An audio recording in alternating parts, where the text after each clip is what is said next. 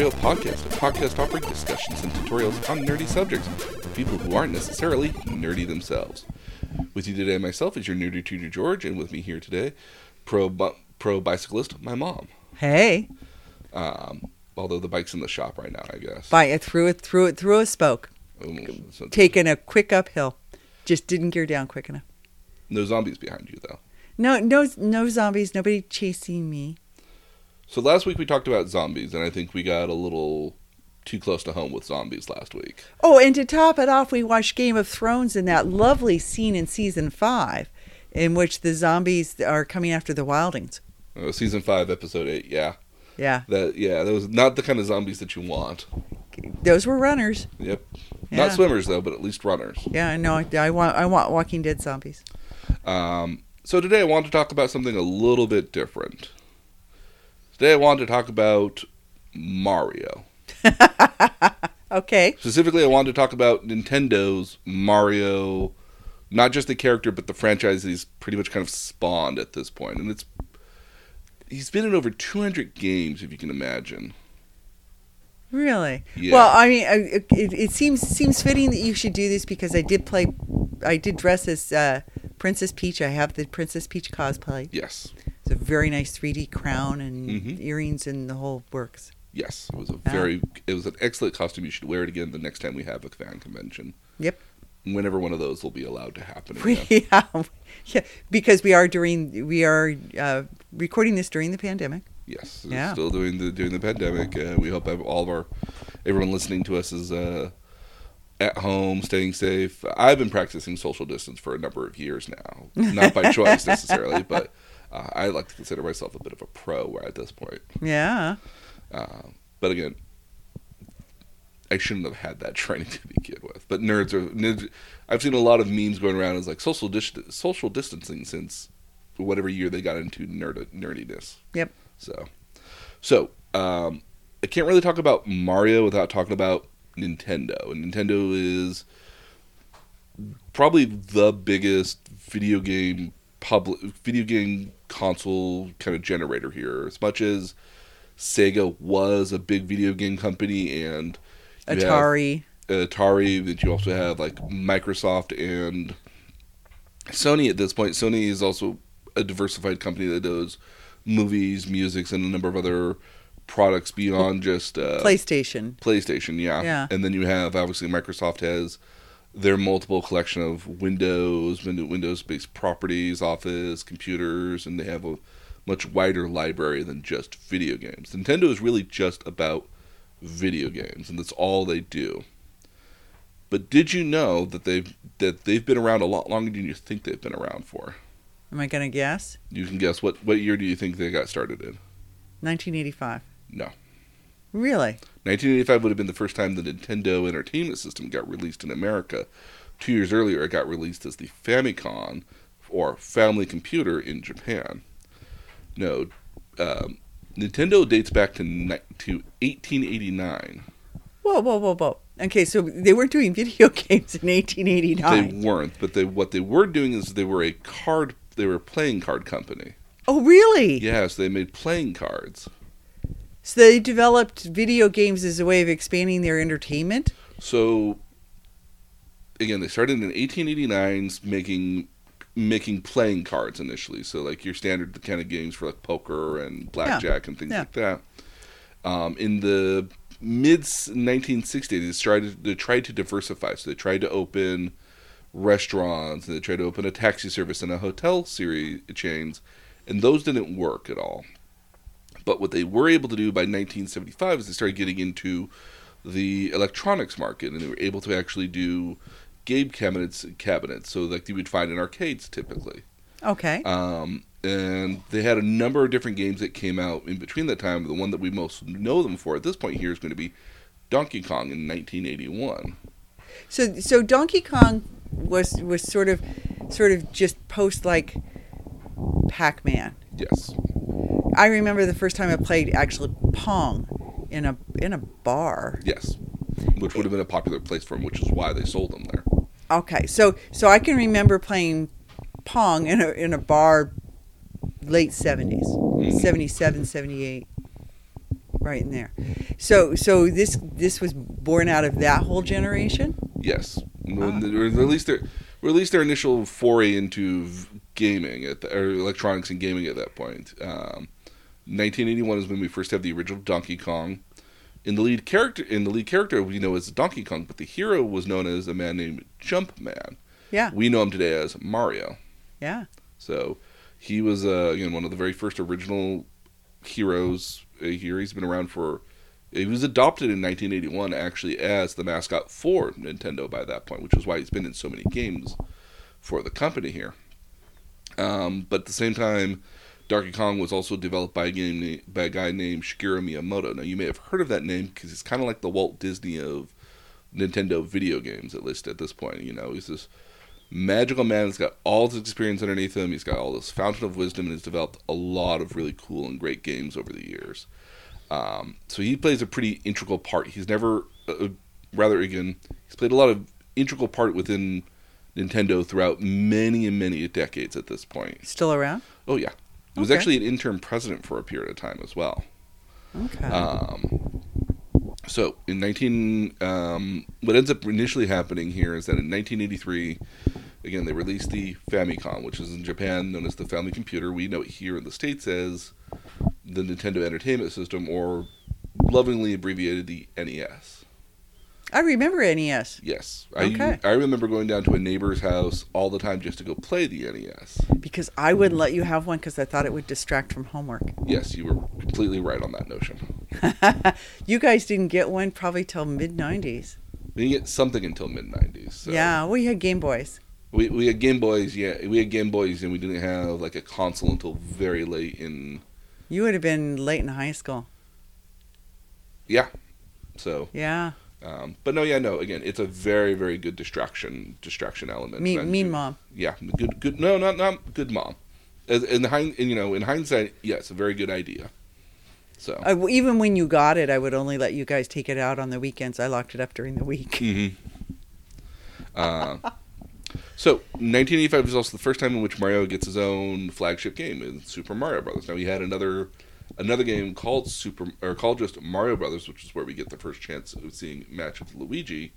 And it's also where they kind of point out that he's a plumber and that he's Italian. Okay. Oddly enough, Mario named after Mario Segal, which was the landlord for the Nintendos of America office. In Japan? No. So of Nintendo of America okay. had offices here, and Mario Segal was the landlord of that, so they named their lead character Mario when they rebranded it. That's cute.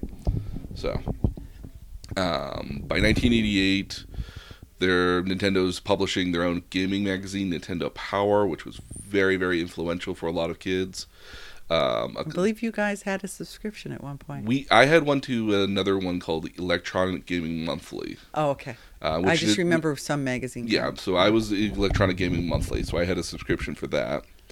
1989 is when we see the Game Boy, which for Nintendo becomes their best-selling console ever. Because throughout its various iterations up until the early 2000s, 2004 or 5, there's their Game Boy Color, which has a color screen on it, and then there's the Game Boy Pocket, which is a smaller variation of it, and then we get the Game Boy Advance. So by Nintendo standards, it's their most sold console. It's their most successful one, because if you count the various iterations of it. By the time we get to 1981, we've got a little bit of a kerfuffle that happens in Nintendo, which would end up being kind of their downside in here. Okay. So in 1991, CDs as a storage media were becoming very popular. And in 1981, actually dating back to 1988 or 89, 90 or so, before that, the original Super Nintendo, when it came out, had a Sony processor chip in it for its sound. And that only happened because the guy that was doing the chips met a guy who was working for Nintendo and was like, hey, I work for Sony, you work for Nintendo, or you guys are coming out with a new console soon, right? It's like, we should make the sound chip for you. And they eventually got that whole deal in there. Well, they went back to the same guy when they were looking at adding a CD function to their Super Nintendo. And they thought, We can have it as an add-on because there's an add-on slot on the bottom of the Super Nintendo. You could just plug it onto there. And now the Super Nintendo could play CD-based games and have an add-on, so you could extend the life of their original console. Well, so in March of 1991, they kind of went into this agreement, Sony and Nintendo did. And then when we got to the CES, which is the Consumer Electronics Show, it happens in Las Vegas. Basically, any sort of very familiar with it, yeah. Any sort of electronic sort of stuff that comes out usually comes out there, including video games, computers, cars, anything that's got some level of electronics, now software as well, clearly. Nintendo went to their press conference and announced that they had made a deal with Philips instead to help build their CD-based add-on for their Super Nintendo. So they pissed them off. Well, again, keep in mind that Sony is a Japanese company, much in the same way Nintendo is a Japanese company, and Sony was very, very pissed off about this because they didn't get any heads up about it at all. And they've been helping Nintendo with a lot of their time and money to develop this as well. Yeah. They thought they were going to be they're going to be there hand in hand with Nintendo, not even necessarily as a video game company, but as a partner. Well, this rightfully pissed off the CEO of Sony and basically went to the guy who sold the Nintendo on the original sound chip and is actually leading up the Nintendo project, which they were originally going to call the Nintendo PlayStation. Oh, cute. Okay. And I see where this is going. And basically, yeah, so basically the CEO of Sony basically went to the guy and said, well, you put in all that hard work. It'd be a shame if you didn't actually put it to any good use. And they ended up making the PlayStation, which ends up being the biggest rival for Nintendo for a number of years. And probably a little to this date even, that they're the biggest rival. Because the PlayStation, what it did was unique was that it used the CD-based format. Yeah. As where Nintendo continued when the 1996 came out with the Nintendo 64, they continued with the cartridge format. Yeah. And part of the beauty of the cartridge was that the load times were very, very minimal.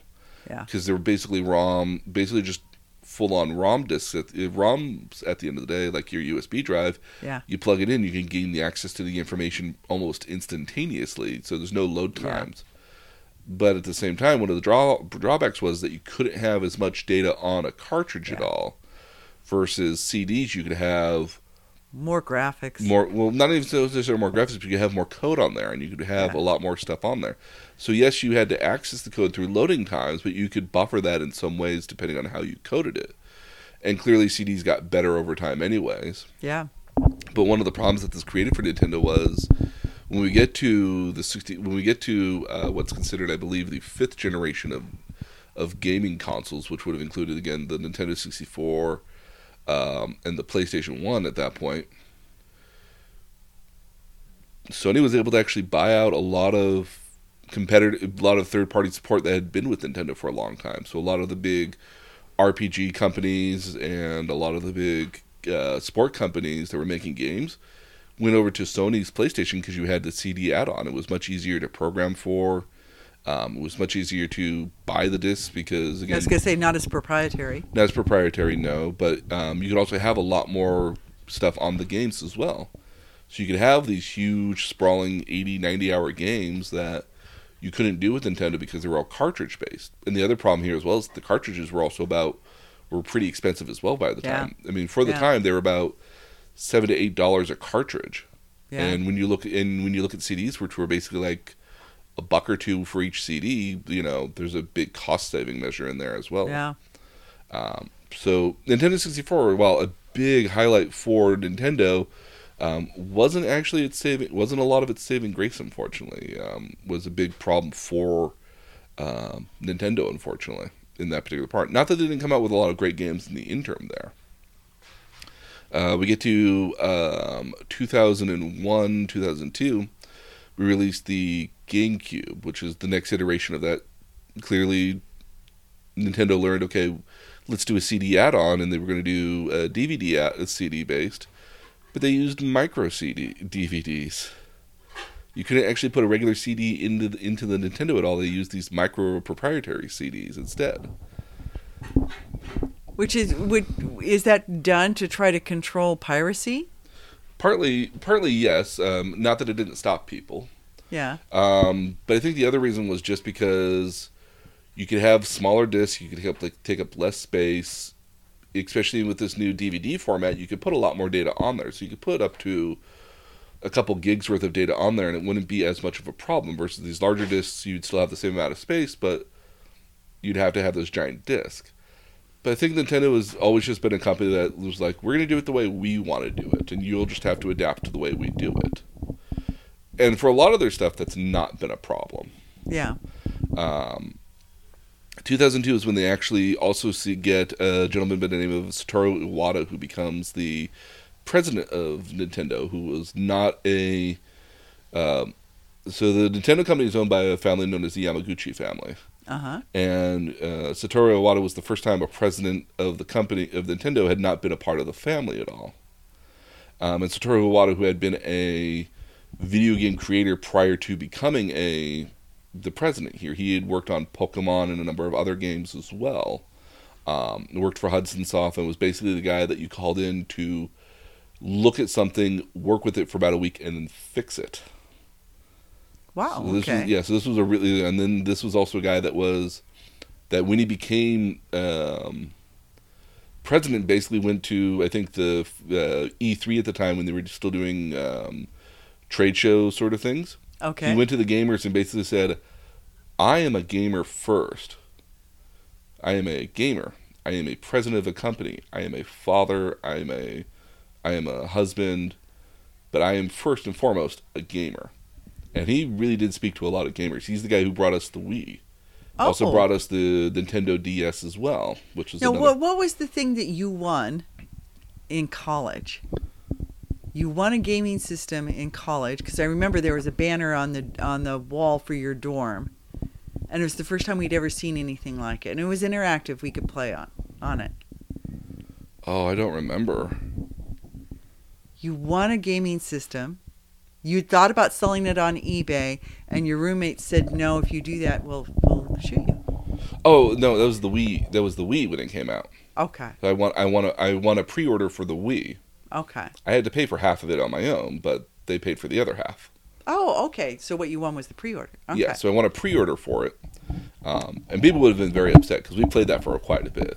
But again, the Wii comes from Satoru Iwata's idea that he wanted to make games, he wanted to make games multi-generational. He wanted to be able to have a 5-year-old and 10-year-olds be able to play games, but have those same games be able to be played by 40 and 50-year-olds, and then 60 and 70-year-olds, and 80 and 90-year-old people. He wanted to have his console, especially the Wii here, which I think really was multi-generational. So you could have many people playing it. You could have a larger audience base versus where at the time the PlayStation 3 and the and the Microsoft 360 at the time were very much consoles aimed at hardcore gamers, people who were, in the age brackets of, let's say, 15 to 35, 40-year-old, and mostly male adults.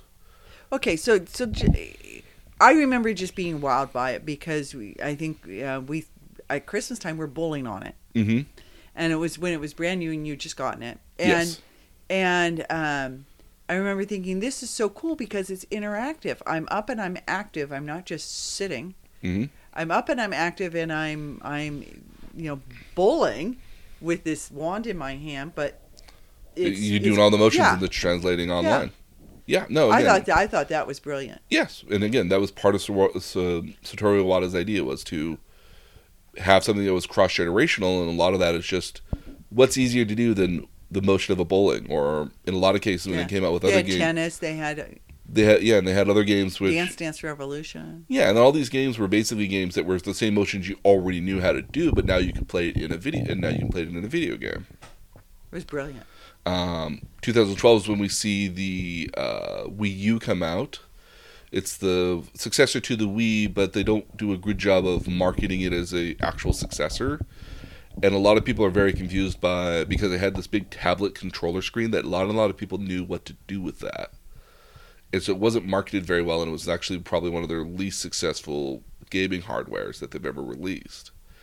And unfortunately, in 2015, Satoru Iwata dies of complications of something to do with his bowels, unfortunately. He dies actually pretty young at 55. Wow. This is the point in which Shigeru Miyamoto actually, in the interim, becomes the president of, with another individual, something Takeda, I want to say, become the interim presidents of Nintendo until they get a new guy to become that. 2016 is when we start seeing a more of a revival. Now, Nintendo has been, by I think 2012, 2013, was trying to do a bit more of the revival of older properties. When the Wii came out, what they did was they had an element on there where you could go back and buy older games. So if you wanted to play the original Super Mario Brothers, you could play it on the Wii. You would buy it. It was maybe like $4 or $5, but you could play it on the Wii. Oh, that's kind of nice. And you could rebuy older games. And so and as an example, you could buy a lot of games up until the Nintendo 64 era. Because they were 64 bits and they weren't a huge cost on hard drive in the system at all. And so a lot of people, what they found from that is a lot of people were really interested in these very old games. So they started remaking a lot more 2D side-scrollers instead of 3D games. They required the full 3D panoramic sort of element. And in 2016, they released the Nintendo Entertainment System Classic Edition, or the NES Classic. That sold like hotcakes. It was the hottest thing on the market if you could get one. And in 2017, they did the same. They did it with the Super Nintendo, but for whatever reason, I don't understand it, Nintendo purposely had very high demand, but offered very little product. So while the Nintendo Classic retailed for like $60, which is a great deal when you think about it for what it is. It's a controller with the original game set, and it comes with like 30 some odd games in there. All these old classic Nintendo games. And the same thing with the Super Nintendo Classic. That was also like $70, and it came with another like 35 some odd really great classic games. If you were to go online right now to eBay, you won't find one that's not at least 2 to 3 times as expensive as its original markup. Really? Yeah. Because there's so few released? They only ever released like a couple million. Wow. And I don't know why, because again, there was a demand for it. Well, okay, so we're coming up on my biggest question, which is Switch. So Switch came out in 2017. What's interesting here is that when you look at the Wii U, which was the 8th generation console, would have come out right around the same time as it came out about a couple years just before the PlayStation 4 and the Xbox One, which are these huge, massive gaming platforms. It didn't do all that well, and again, the Switch itself didn't come out till 2017, so there's a very large gap in years in which they're not selling a huge amount of stuff. They actually discontinued the Wii U, and I think in like 2015, actually, even before the Switch came out. What they had the Nintendo DS and the Game Boy. Nintendo basically held the market in the handheld market for a number of years, all the way up and through until the Switch, in which they're kind of merging both the handheld market and their console market kind of at the same time, because Switch is not only just a portable device. Its docking station allows you to translate it to to a TV as well. So it's basically this home console in a very small package, and I love it. And even now, I mean, the mainline Pokemon games, which have been always on the individual handheld consoles, finally came to the main console here, which was the first time that's ever happened as well. As of right now, from what I've been able to find out, they've sold, I think, around 44 to 45 million Switch units, which is a great number to sell. We saw them all over Akihabara. Oh, yeah, absolutely. And in all sorts of colors, and they're very expressive. There's a lot of variations on it, too, where they have all sorts of different editions. Like, they've recently had, like, Animal Crossing, which is a new game that just came out. They have Animal Crossing Switch itself, so you could buy a new Switch that just has the Animal Crossing stuff on it. Well, now, how much is the Switch? We saw them, and I thought, well, I'd buy some because they would be unique to Japan, and you said no.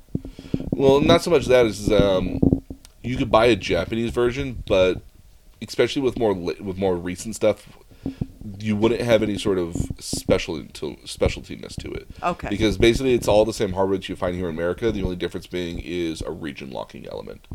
And even then, that's not a huge deal because that's a very easy bypassable sort of element.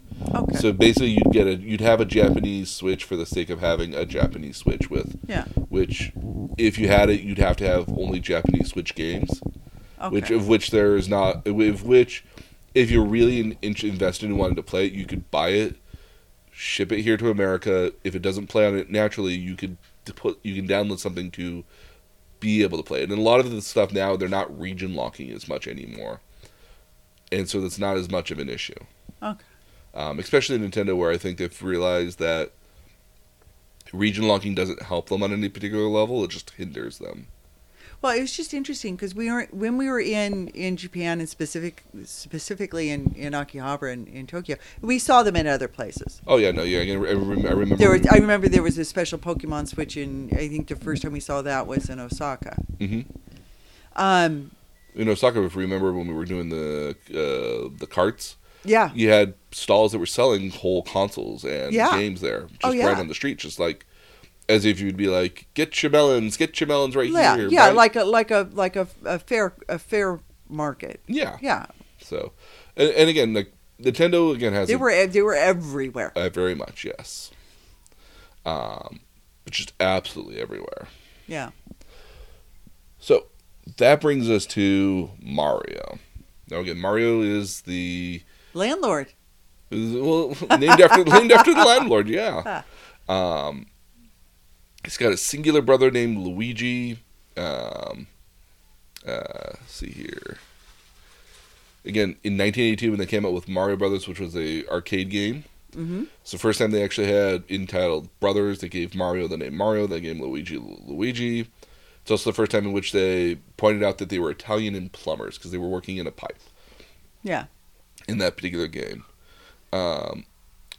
Mario. There's a kind of a joke running around amongst Mario fans and even the Mario higher ups, as far as what Mario's last name is. Oh, he has a last name. Well, again, if you think about it, it's the Mario Brothers. Yeah. You don't usually use the first name of the older brother to denote the brothers of a family of something. So a lot of people have thought that his name is Mario, and then it's Luigi Mario. Oh, that's cute. Okay. There was a joke on this part of this is also based off of the. There was a movie about Mario. There's Super Mario Brothers movie in the mid-90s. I do remember that. In which there was just a Sonic movie, so it's not like you can diss that. But the Sonic movie actually wasn't that bad from what I hear. I haven't watched it because I don't have that kind of ability to get over my embarrassment of watching the movie. But I hear it was not horrible. Okay. It's pretty bad, but it's not horrendously okay. bad. All right. But I saw the Pikachu movie. I saw the Pikachu movie as well. The Pikachu movie is good. The Sonic movie actually did apparently better than the Pikachu movie as far as box office goes. Really? Yes. Surprising. Okay. Again, I was very surprised by that as well. My nieces are into Pokemon. Oh, okay. Not my nieces, my granddaughters. Yeah. Yes. It's a big thing. So, you know some of the characters of Mario, I presume. We know Princess Peach. She's the ruler of the Mushroom Kingdom. She's the main interest of Mario. She's also the one that gets kidnapped the most. Yep. You have Luigi, who's the younger brother of Mario. He's a little bit taller, a little bit lankier than him, but he's also often portrayed as a coward and being scared of everything. Okay. What's interesting in video games is that Luigi, if he's a playable character, is apparently a more lighter character, so he jumps higher, but he also floats a little bit more when he drops. As where Mario has a very natural jump, and when he lands, he just lands, doesn't have as much as has a lot more gravity to him versus Luigi. So he can get going quicker. He can get going quicker, absolutely, and while he doesn't jump as high, he also has a little bit more control when he lands. Princess Peach is often actually described as being able to kind of float in the air. It's the dress. Yeah, pretty much. It's just kind of like a big parachute at that point. You have Bowser, who's also known as King Koopa, depending on what variation you do it. Who also becomes Bowsette. Yes, but that's not canon. That's a fan thing. That's a fan thing. Okay. And we fans have a problem with that. We get something in our heads and we think it's canon, and there's problems with that. There's another character that's like that on this list too. Bowser was originally supposed to be the Demon King. He was supposed to be an evil bull based off of the... He always reminds me of a bouncer. Yes. He's supposed to be an evil bull from... In Japan, they were doing a movie that was based off Journey to the West, which is a very popular story in the East. China and Japan, as well as Korea and a couple other places as well, have loved Journey to the West. Hmm. And when the artist was trying to figure out what Shigeru Miyamoto had drawn, he drew it as a turtle with horns instead. So that's how we get Bowser, was actually by mistake. That's cute. Bowser's got a canonical son in Bowser Jr., but then also has the Koopalings, which are like 7 other Bowser Juniors almost. Originally, Okay. they were thought to be his kids, but they're not, apparently. They're just minions. We have Toad. Now, Toad has been portrayed in the games. He's a much sturdier version of Mario. He doesn't have nearly as high a jump as Mario or Luigi does, but he has...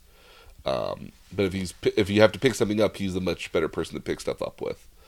Toadette is actually where we get Bowsette from, because Toadette is the female version of Toad.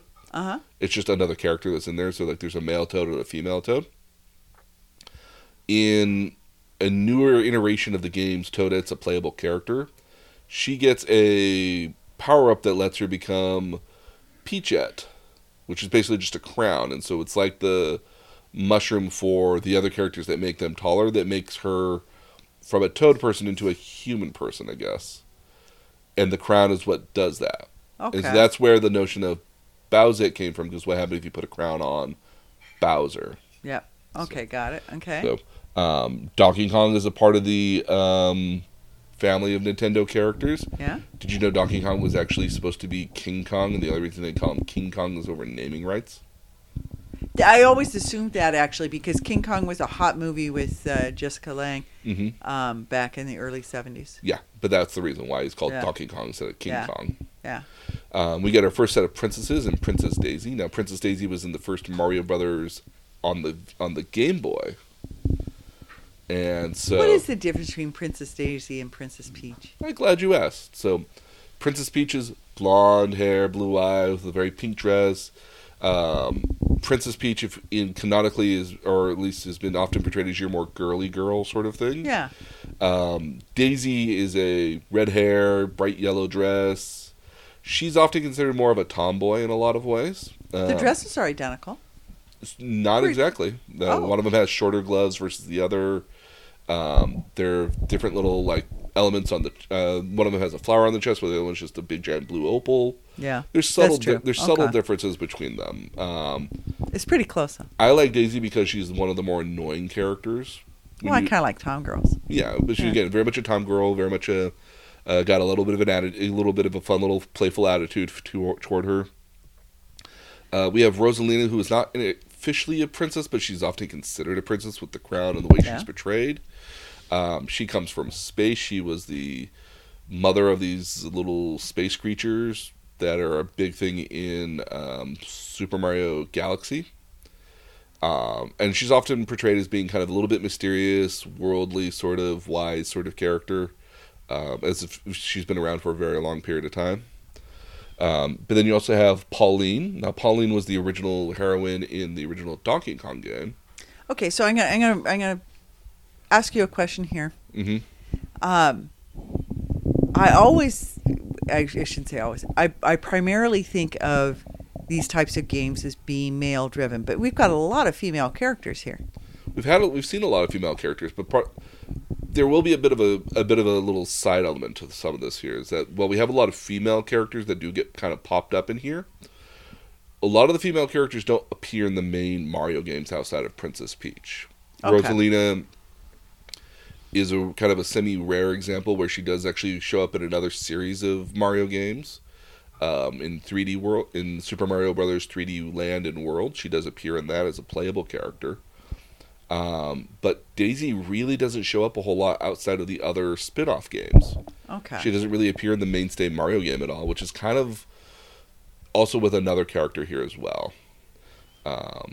Yoshi is a very popular character as well. He's a dinosaur that you ride on with a very long tongue that when he eats stuff, he turns them into eggs. Yep. We have Wario. Now, Wario is the rival to Mario. He is a lot more portlier, or fatter, I guess is a better way to describe him. He looks almost exactly like Mario, except again, he's much bigger, a little more slovenly looking. He's often portrayed as being very money hungry, gluttonous almost in a way.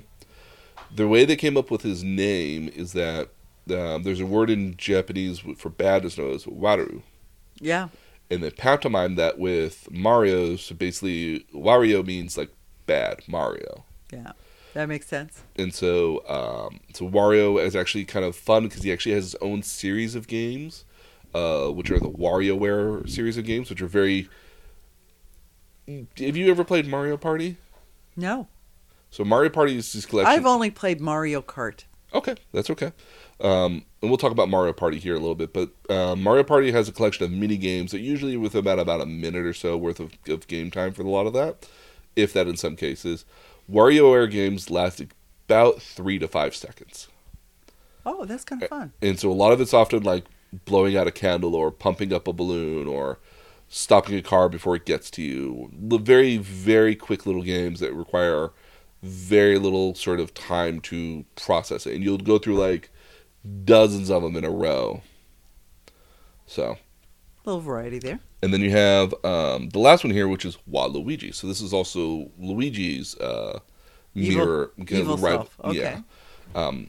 Waluigi is interesting because outside of the spin-off games, again, he doesn't appear much like Daisy unless he's in one of the spin-off games. And he's only ever there. And he's only ever there if Wario's there as well.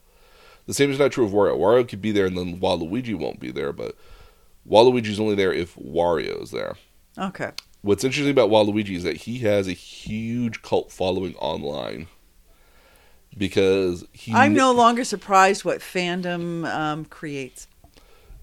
So well, I still am, but so as an example here, there was a joke going around online with the new Super Mario Brothers Ultimate because they were basically including every known character out there, and one of the jokes was they'll have one of the Piranha Plants, which is just one of those generic sort of bad guy characters. First, before they ever get Wario. Wario has been a huge part of Mario for basically since the mid-90s when he was first introduced in Mario Tennis. And they actually came out with the Piranha Plant before they came out with Wario.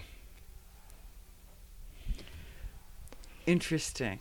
Yeah, so Wario is people have a lot of fun with Wario. They love him to death, but he never appears in anything outside of the spin-off games for Mario. Do they ever ship Wario and Bowsette?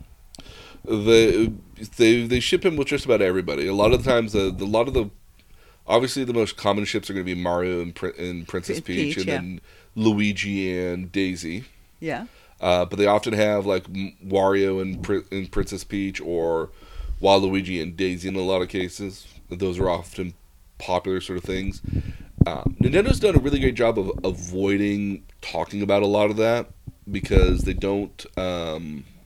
Well, you want to leave it fluid. Well, you want to leave it very fluid, but they're not as ravenous as Sonic fans are. And we'll do Sonic one of these days. Sonic fans are weird. Okay. I don't mean, and I unfortunately don't mean that in a good way. I find there's a very It's a dark side. There's a lot of weirdness in Sonic fans. Interesting. But there's a logic to that. There's very much a logic to why they're odd and weird. Okay. Because you were a big Sonic fan for a long time. I am a fan of Sonic, yes, but I never got to that degree that they got to. Oh, okay. So we've talked about Mario here, but I've also been kind of mentioning spin-offs. That's because there's a mainline series of games, about 20 or so mainline Mario games, and then there's a whole gajillion of spin-off games. And they're all Nintendo products. They're all Nintendo products, yes. Okay. They're all published exclusively on Nintendo. When it comes to the spin-off stuff, they're not all made by Nintendo, but they're all only on Nintendo hardware. Okay. And when I talk about the mainline, now the other thing I do want to mention is none of these games are have anything to do with the previous versions. So if you play Super Mario Bros. 1 and then you go play like Super Mario World, there's no relationship between the two games outside of all the characters play the same roles the entire time. And they have the same attributes. And they have the exact same attributes. Okay. So I'm trying to find it's a lot like Bugs Bunny and Daffy Duck. Okay. They're the exact same characters every single time. They're just in different situations. And they're acting the exact same way and doing the exact same stuff they would normally do if they were in those situations. Okay. So they keep their personalities. They keep their personalities, their locations within the Mushroom Kingdom, and what happens around them is always going to be a little bit different. Okay. But they keep the same goals, became personality elements, and all that stuff. Okay. And there's often not a lot of story being told in the Mario games. And the story I is don't very... think I'd go to a video game for story, okay? Oh. Well, I'll I'm just... so wrong. Well, okay, there are other video... Warcraft is kind of a story. There's a lot of stories being told in Warcraft. And Yeah. A lot of some yeah, of them... no, I get it. That was really a misstatement now that I rethink it. No. You don't think of of Mario games as having an in-depth story. There is a story there, but it's not the likes of Harry Potter as a story. Yeah. You know? But there is a story there at bare minimum. Okay. So obviously the main element here is Mario goes and saves the princess from Bowser. Bowser, for whatever reason, loves the Mushroom Kingdom. I've never heard of a canonical reason why Bowser wants to take over the Mushroom Kingdom, and apparently in order to do that he has to marry Princess Peach. Well, so he can be the consort. Yeah. You're going to be a monarch, I guess. Yeah. A couple power-ups in Mario is a big deal. Mario initially can, in most of the games, can only either jump on top of his enemies to kill them or throw something at them. And so you have a number of power-ups throughout the Mario series that are very common throughout the Mario's games. The first one is obviously the Super Mushroom. It lets you grow bigger. Mm-hmm. So initially Mario's apparently just like a 4'5" kind of guy, but if he gets the Super Mushroom, he gets to be like 6-7 feet tall. It's one of the first initial power-ups you get. After that, you have the Fire Flower. You turn red and white canonically, and you're able to shoot fireballs out of your hand afterwards. Okay. There's variations on the Fire Flower. There's an Ice Flower as well that lets you shoot out ice and later variations. You have you have a Super Feather or the Tanuki Leaf, or sometimes it's known as the Super Leaf. Basically, this allows Mario to fly. And the Super Feather gives you a cape, so you kind of fly like Superman almost. Yeah, no, I've seen it. I can envision it. And then the Tanuki Leaf gives him raccoon ears and a raccoon tail. To what purpose? So in Japan, there's supposed to be a race of demons known as Tanuki, which are basically raccoon people. And one of their bits is that they would put a leaf on their head and they would transform into a human. And that's how they got away with being tricksters. And they would go in and they would trick people into giving them money and food, and then they'd run off with that at the end of the day. And then the story was, oh, you got ripped off. Oh, you got ripped off by a Tanuki. Yeah. You got ripped off by a demon spirit that basically looks like a raccoon and stole all your goods, because that's what they do. Yeah. Raccoons are nasty animals. Yeah. But keep in mind that also that where Nintendo is based in Kyoto, where a lot of the history of Japan is at. So that's not uncommon. Yeah. They actually, another great game in the Star Fox, which is actually very heavily based off of the Torii gates that we went through, if you remember. Mm-hmm. And those are gates for foxes. Yes, and so the lead character for Star Fox is a fox. Yeah. That's where they actually came up with a lot of that gameplay from, actually. That's pretty cool. So, the Fushinari Shrine. Yeah. Another classic power-up is going to be the Superstar. Now, this is basically going to give Mario the ability to be invincible for a period of time. Usually just 5-6 seconds, but it's enough to get through quite a bit of the game when you consider it. Yoshi is a power-up if you want to assume he's a power-up, I guess. You can ride on him, and if you get hit, you lose Yoshi, but you don't lose any of the other powers that you have. Yoshi takes the hit for you. Yeah, and basically he goes and runs off. But you can jump back on him if you're quick enough. Yeah. If you normally get hit, you actually go back down to your original default small Mario form. And you lose all your power-ups. You lose all your power-ups, yeah. And then you have to kind of get them back up. Cool, okay. So None of this applies in Mario Kart. No, not necessarily, but a lot of the abilities in Mario Kart kind of are one-to-one translations sometimes. Yeah. So, yeah, I can see that. So again, there are 21 some odd mainline Mario games. There were 3 for the original Nintendo Entertainment System. Technically, there were 4. So in Japan, when they came up with Super Mario Bros. 2, they reused all the same assets from Super Mario 1, but they made the levels a lot more difficult and added some new elements onto that. When they went to go try to port it to America, they basically figured out that American gamers would think it was too hard and so they never released it here in America at all. Oh. What they ended up releasing here in America was a game in Japan known as Doki Doki Panic. Now, Doki Doki Panic was supposed to be based off of a Japanese TV channel had a special festival going on for like a year, and they convinced Nintendo to make a video game for them, which was Doki Doki Panic. What's interesting about the game is that if you remember the original Mario games, they're very much about moving in a left to right fashion. Yeah. Doki Doki Panic was interesting because they mostly went about going on an up and down, so a horizontal fashion. So a lot of the levels are about going up something or down somewhere, but also going across in some cases. Now, depending on who you read about this, when they got translated over here to America, they replaced a lot of the original characters with the Super Mario Brothers characters. So a lot of the characters that were in the original Doki Doki Panic were just re-sprites of the Mario characters that got put in instead. But there are some that will tell you that the original Doki Doki Panic was actually supposed to always be Super Mario Brothers 2. Or it's supposed to be the canonical follow-up to Super Mario Brothers, because it was sharing some elements along with it. So, the first version of Super Mario Bros. 2 in Japan, which was we know it here in America as the Lost Levels. It came out on Super Nintendo eventually, in a game pack that included Mario Bros. 1, 2, and 3, and then also the Lost Levels. Okay. And then in Japan, they also got an All-Star version, but the All-Star version they got included what they called Super Mario Bros. 2 American Edition. Oh. Which is what Doki Doki Panic's reskin of Super Mario Brothers That's is. Cute. So, That's cute. Okay. Super Nintendo also had the Super Mario Brothers World. And they also had Super Mario World 2, which included Yoshi's Island, which is actually a story that primarily focuses on Yoshi and Baby Mario. Baby Mario. So apparently, like Baby Yoda.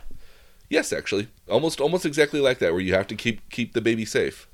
That's cute. When we get to the Nintendo 64 in 1996, we get Super Mario 64. It got packaged with the original 64 in a lot of cases. It's one of the first major 3D games to actually figure out how to do 3D for any sort of like 3D character. A lot of growing pains in the fifth generation of consoles with the Nintendo 64 and the PlayStation. How do you translate what are 2D characters into a mostly 3D environment? In Nintendo, everyone kind of agrees, got it right. They got it like perfect. I remember seeing it the first time I saw it, seeing it turn around. Mm-hmm. And it was kind of wow. Yeah, it was just like, whoa. Yeah. We get to Super Mario Sunshine when we get to the GameCube. They're now doing mostly just one release of the main Mario title for every sort of system kind of at this point. Super Mario Sunshine I like because it has a little bit more of a story to it. It's where we first get introduced with Bowser Jr. There's a bit more story happening in there. We get to Super Mario Galaxy for the Wii, which is interesting because it revolves a lot more around gravity of these planets and moving around in this very linear 3D space, and a lot of other previous 3D games were moving around a solid plane, kind of up and down. But Galaxy has you kind of always kind of headed your galaxy. Has some depth. It has a lot more gravity that's in the center of a planet that you're running around.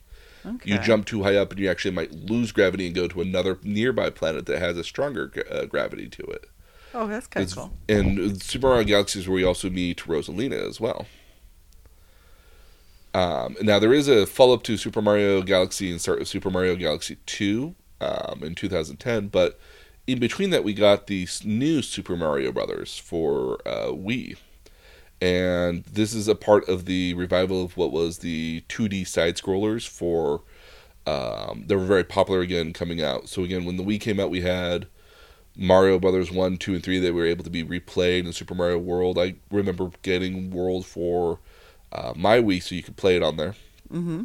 And clearly there was a lot of interest in that because they were one of the best-selling games on the market.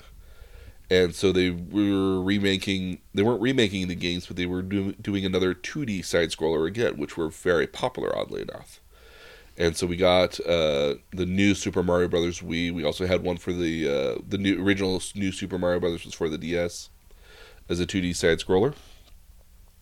We also got before we got a new Mario game for the Wii U, we actually got a new Super Mario Brothers Wii U again. So we got another new game out of that. And this one is unique because it also had 2013 was the 30th anniversary of Mario, because if it came out in 1983, it would have been the 30th anniversary. So they rebranded the 30th year of Mario as the year of Luigi. So Luigi was the official mascot for Nintendo from 2013 until 2014. That's kind of cute. And they actually came up with a new version of the game called New Super Luigi U, in which Mario wasn't playable initially until you beat the game, and so they had new elements for the game instead. Oh, that's kind of cool. Luigi actually takes place in his own sub-game. Originally on the GameCube, was actually the first Mario title to come out on the GameCube, was a game called Luigi's Mansion, in which he's a Ghostbuster sucking up ghosts through a vacuum. Oh, that's kind of cool. And it's very cute. You can't play as Mario in it at all, but that came out actually before the mainline Super Mario Sunshine came out. As I said before, the Wii U wasn't a very popular console, unfortunately. So while they did come out with the 3D Mario game that let you play as Rosalina, it had to carry very much kind of a isometric sort of thing, and you can play 4 players at once with it. Uh-huh. They didn't have a major Mario game in the vein of like Sunshine or Galaxy at all. But what they did release for the Wii U was a game called Super Mario Maker. And what this did was it let people for the first time use some of the same tools that the developers had for making Mario Brother levels. Oh, so okay. The girls have something like that. They probably have Super Mario Brothers Maker 2, which is the Switch version of that. Yeah. With some updated elements onto it. What's interesting about the Super Mario Maker is that it lets you do it either in the original Super Mario Brothers 1 style, the Super Mario Brothers 3 style. You can do it as the Super Mario World style. You can do it more in the more modern, new Super Mario Brothers style. And each one of them has slightly different sort of elements on there that you can add in, like different power-ups for different occasions. Yeah. And people have been making a lot of really cool stuff out of it. People for a very long time were actually making their own Super Mario Brother, what they call ROM hacks. And they were making some of the most difficult stuff that's ever been created. Stuff that in which, like, if you didn't know this existed here for this exact pixel, you would have never found this at all. Or when you jumped in this particular way, which is the only way you could do it, you'd run into this box, hit your head, and fall into the pit. But people have made some amazing stuff out of Super Mario Maker. I welcome you to... I'll put something online here that shows one of it here. It shows examples of this, but to see people make these levels that are near impossible are amazing. There's also a variation on that where your character stands still and the game plays itself almost, where it'll bump you around and move you around through the level in such a way in which you dodge all these different elements happening all at the same time, and that you survive, but you never touch a single button. Oh, that's interesting. And no, it was really cool. I know the girls really enjoy it. They could, for a 6-year-old and an 8-year-old, they do pretty well. Mm-hmm. Yeah, and again, you can create some pretty amazing stuff out of it. I mean, again, you could recreate any one of the original Nintendo games almost out of the entire element out there. It gives you a lot of powerful tools in a very simplistic way, almost. Yeah. Nintendo, while it hasn't had a huge presence in the mobile market, now mobile I mean like our phones, our mobile phones. Yeah. Not necessarily a handheld, but in the mobile market. They came out with Super Mario Run, which is a version you can get, kind of a runner game you can get on your phone. Uh-huh. It's a lot of fun, but it's a lot of pay to play sort of as well, so you have to kind of buy the levels to be able to play it. Yeah. I wish there was a way that you could just repeat levels to get the currency to buy later levels. But that's how Facebook makes their money too. Yeah, no. If you play Facebook games, you're paying. Yeah, and I don't begrudge Nintendo for doing that. It seems, again, to get the later levels is awfully expensive though. Yeah. But again, if you're Nintendo, you can sometimes ask for that. Yeah. Yeah, because people know you make quality games. And then we have one of my favorite games that I've still play to this day because there's just too many damn things in it, is Super Mario Odyssey, which is for the Switch. Now, it's a follow-up to kind of Mario Galaxy at the same time, and it's not. What's interesting about this version of Mario is that the locations that you go to are a lot more realistic than have been traditionally displayed. The humans look more like normal-looking humans versus where Mario you assumed was human, but maybe he's not. Yeah. A lot of the more cartoony aspects are not there. Like, there's a literal T-Rex in the game. That's kind of It fun. looks like an actual T-Rex. But it's really cool because they were able to do quite a bit of stuff in there, and every level's got like 50 some odd stars to find that'll take you forever to get through it. There's over 1,000 some odd stars spread out between it's about 15 different levels. That's pretty cool. And so it's a lot of replay value just to try to find all those stars, much less collect them. Yeah. And it's got kind of a cool story as well, where Bowser's trying to literally marry Princess Peach, and he's going throughout the world collecting, oh, I got a ring from Princess Peach, now I got her a dress, now I got her flowers, now he's basically building the entire wedding process. She's still going to say no. Absolutely.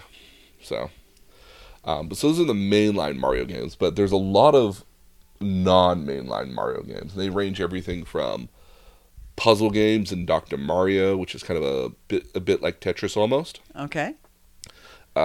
We have Mario Kart, which is a very popular kart racing game. It's when we're at your brother's, we're frequently playing Mario Kart. I love Mario Kart so much. Yeah. I could play that all day long. I suck at it. It's okay. It is okay.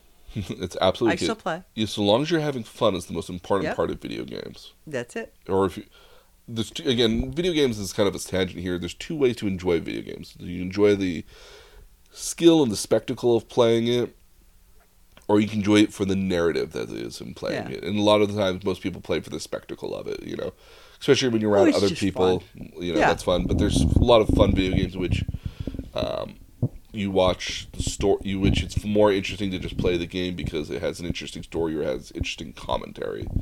There's a great game which is available on Steam, which doesn't take up a lot of space and it's free. It's called Stanley's Parable. You can almost never play this game the exact same way twice. It's always different. It's so interesting. That's fun.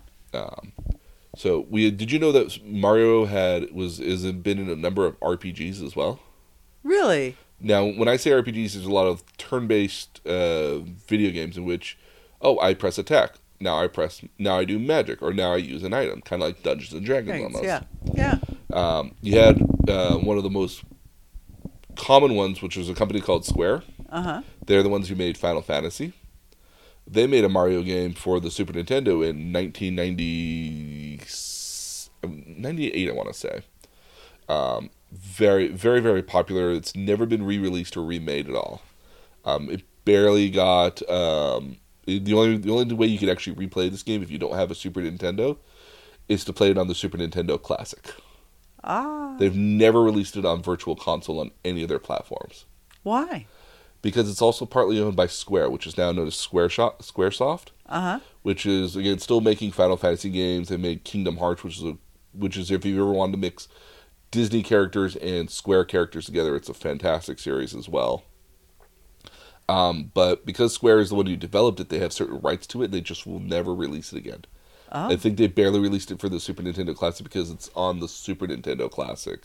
Yeah. So I don't know what the reason why they haven't re-released it at all, but it's a great game that people want to see a lot more characters and more stories to, but just never have gotten. They've never made more.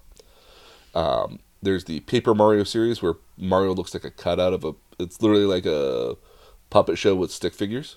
Oh. And so you flip it around and Mario's got a new expression to him, and then he flips back around and it's got a new expression to him after that. It's very silly and very cartoony. There's the Mario and Luigi series. This was exclusively on the handhelds for the Nintendo Game Boy Advance and the DS. Mm-hmm. These are fun because they're very lighthearted and they often play with a lot of jokes that are based off of other Nintendo franchises like Metroid, Link. They also break the fourth wall quite a bit as well, which is looking at the camera, making jokes of the player or of their community. Yeah. More recently, we have Mario and Rabbids, which is So Ubisoft has a series of games called Raving Rabbits, which are these crazy white rabbits that scream and do a lot of weird stuff. They kind of remind me of the Minions. Okay. And they made a tactical strategy game with them and Mario. It's actually pretty weird and pretty cool all at the same time. A lot of the rabbits actually dress up as Mario characters. So, like, you're playing as Mario, but you're also playing with a rabbit version of Luigi and a rabbit version of Princess Peach a lot of the way. Tactical strategy games have often been the domain of shooters in a lot of cases, where like they take a lot of very serious, somewhat tone to them. Like, you know, we're in a military advancement sort of. Press to point. In this case, it's Mario, and they're doing very silly stuff. It's very cute. But I think it's a great entry point for people who want to get into that sort of genre of games. Another popular game series here is the Mario Party games. Basically, you play as a board game where all the Mario characters, there's always 4 at a time, are playing as the game pieces. And you each take turns going throughout a board to try to collect coins in order to buy stars.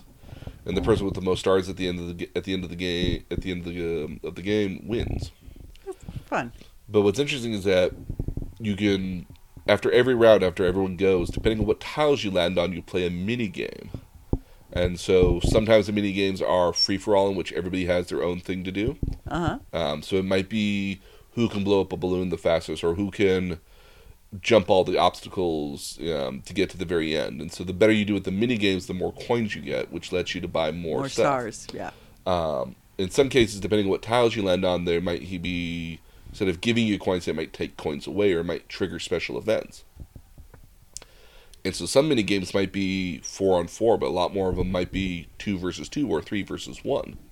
So you're working with 3 of your fellow players to beat one person in some cases, or you're having to play on teams where you row in a boat in some cases. So it's a lot. Mario Party is a lot of fun.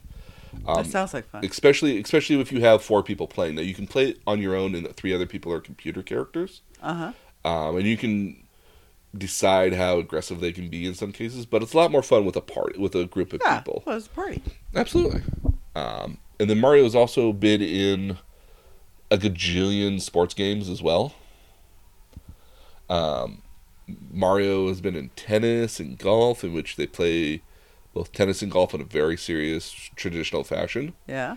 You've had him in baseball, soccer, and basketball, where it's a little bit more fantastical. Okay. Like with special abilities and stuff. Okay, a little campier. And you've even more recently had, since 2007, whenever there's a new Olympics games coming up, so like 2010, 12, 14, 16, whenever they have either winter or summer games coming out, they've been doing a crossover with Mario and Sonic at the Olympic Games. It's the characters from Mario versus the characters from Sonic. That's kind of fun. So they're their own universes as opposed to countries. Yeah, but then they're nice, fun little crossover games. That would be fun. Mario's also been in educational games as well. Oh, I bet. Use what you can. Absolutely. He's also been in fighting games in the Super Smash Brothers franchise. Mario's been a mainstay of every single Super Smash Brothers. If he's not the first character you get to play, he's usually the very first character you get to pick from. So he's always been a staple of those games here at the end of the day. And yeah, that's basically Mario. It's just this omnipotent sort of creature that just exists in everywhere in Nintendo. And again, because he's the mascot, he shows up in a lot more games as more or less cameo appearances. And usually sometimes if there's like if there's a Nintendo console version of a game that's also released on other consoles, you might have Mario popping up in there as well. He's a very popular element to add in there. Well, because he's a figurehead. Absolutely. Yeah. So what do you think of Mario to begin with? Well, I mean, I don't really... I know enough to be... It's a great Halloween costume. No, I mean, I know... Vaguely familiar. Love the idea that he starts out as a plumber and he's going through pipes. Mm-hmm. I've always thought that was kind of fun. And all, but... Not that. And it was interesting to hear you talk about the different attributes because I never really considered that. Except I know I usually play Princess Peach and I usually float. So and I always knew it was the dress. Mm-hmm. It makes a little bit more sense now. Yeah, and again, I mean, when we look at it, when we really started, it's just this very pixelated sort of creature at the end of the day. He's grown to have quite a unique backstory and a kind of a unique personality. Not necessarily a unique personality, but a very identifiable personality and appearance to him. And the one thing I will say that I find really attractive about the whole thing is that if you looked at the original Mario and you look at Mario now, they haven't felt the need to do any sort of radical changes to him. Yeah, he's stayed pretty much as is, and I actually think that's really nice. You've got to see him mature in terms of how smoothly, gracefully, whatever he moves, because his graphics have come along. Yeah, his design has pretty much stayed relatively the same throughout multiple iterations of games, and he's very much. It's nice because you get to see him in a very early pixelated form, and eventually see how the pixels got a little bit sharper, and then eventually see how there's a little more shading, there's a little more color. You see him as he goes from original 2D model, which is very, very much of the pixely sort of like, oh my god, there are blocks connected to other blocks, and circles for hands. And you slowly see a more developed sort of character rig. I was watching a program one time that actually counted the pixels, not the pixels, but the polygons for Mario the character himself. And so the earlier versions of the original Mario from Nintendo 64, the very blocky version of him, I believe he had a little over 200 polygons to him. And then when you get to Super Mario Sunshine, that jumped to, I believe, 1,800 polygons. Yeah. And then as you get progressively going forward, it just keeps jumping and jumping and jumping in polygons. So they perfected who he was, but they never changed who he was. They never modernized him, which I find enchanting. Yeah, he's very much a character that just exists in time. He's like a cowboy almost. Yeah. Like you always know a cowboy is a cowboy, and you have different variations on a cowboy, but you have the general understanding. Mario, there isn't really even different variations. He's pretty much Mario. Yeah, no, we've never seen. I mean, again, Mario's very much into every character, so you don't want to give him any sort of changing element to him at all, because he is very much a stable. They haven't updated him. They haven't modernized him, and I like that. Oh, absolutely. No, again, they found something that works, and they didn't have a need to change it at all. Yeah. And I appreciate that a lot, because again, I mean, like. Again, I don't think of going into a Mario game and getting a story that shows the development of Mario on any particular level, but I often go into Mario games thinking, I'm going to have a really interesting game of skill that I'm going to have to develop in Mario to be able to navigate whatever world he's gotten himself into this time. Yeah. So, this week what I'm going to have you do, we're going to have you play Mario Kart. Okay. So, because it's a fun kind of party-based game, we're also going to have Mario Party as well, because I find those to be fun. They have a lot of the cool characters in there. But I'm also going to have you play the original Super Mario Brothers #1. But when you play it, though, neither myself or my little brother are going to tell you how to play it. So you'll set it up, and then I'm just going to go at it. Yes. Okay. We're not even going to give you hints on what to do.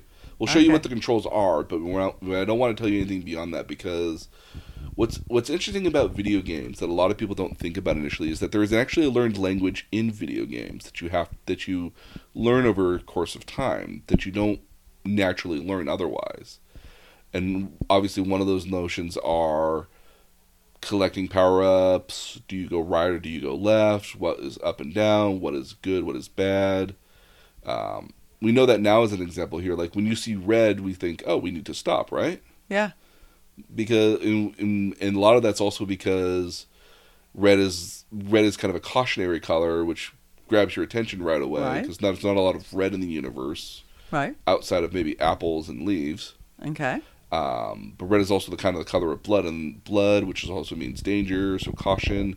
There's a learned element to video games which translates from our real world life. Why is it that the screen flashes red when we're in danger? Why doesn't it flash blue? Why doesn't it flash green?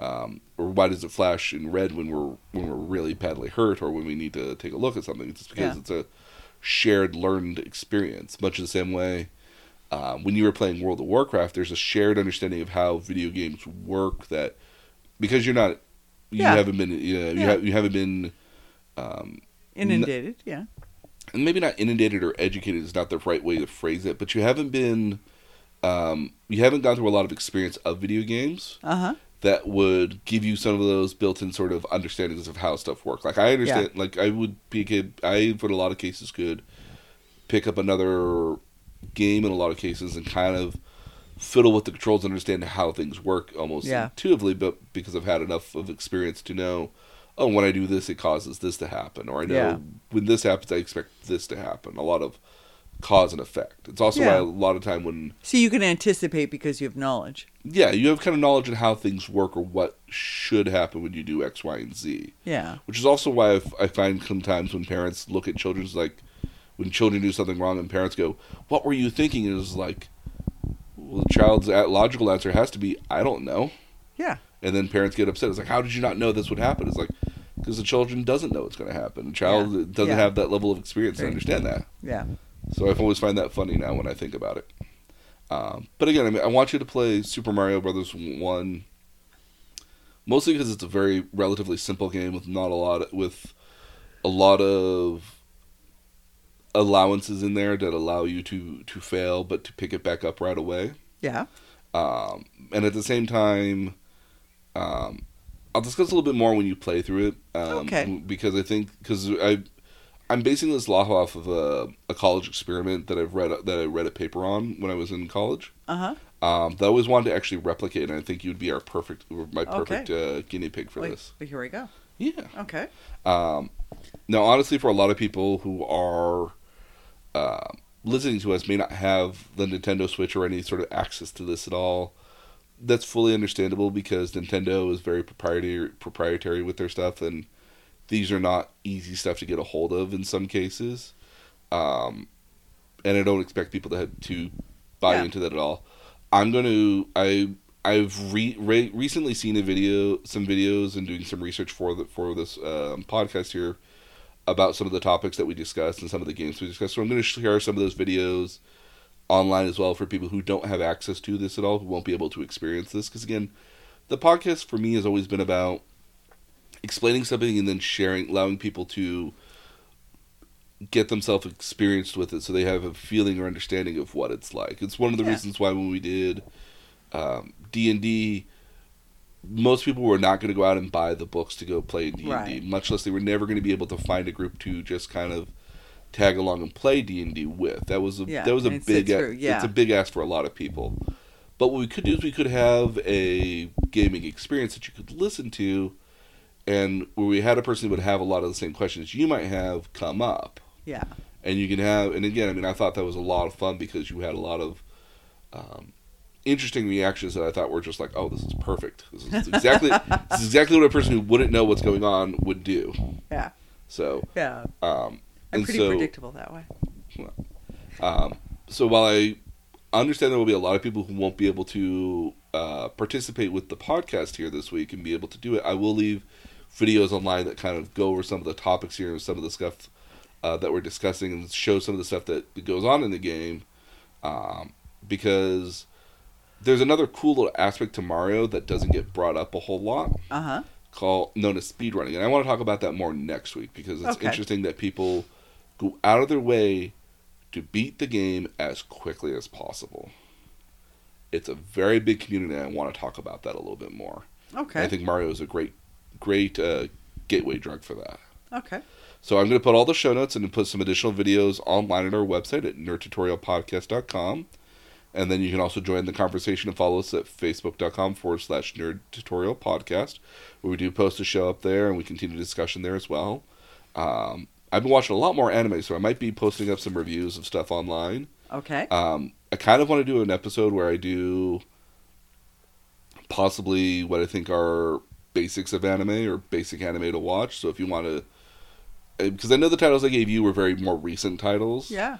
But I wanted to maybe do something where if you wanted to get into anime, here are some titles you could give yourself a try with, to see if you were interested or not in them. Okay. To know if you're into anime or not, because again, not everyone's into anime. But again, if you have other ideas for future podcasts as well, you can hit me up at nerd_tutorial on twitter.com, where we do follow all of our topics there as well. So if there's any cool news about wrestling or zombies or Batman or anything like that, we do sometimes highlight that on our Twitter page as well. So it's well worth it if you have any interest in the topics. You can follow along with some of those topics there too. And so on behalf of my mom, myself and my mom, we wish that you stay safe out there during these interesting times, and we hope you stay safe. And hopefully don't get chased by any zombies. No zombies, hopefully. No viruses. But we hope that you guys stay safe, and we'll see you guys again next week.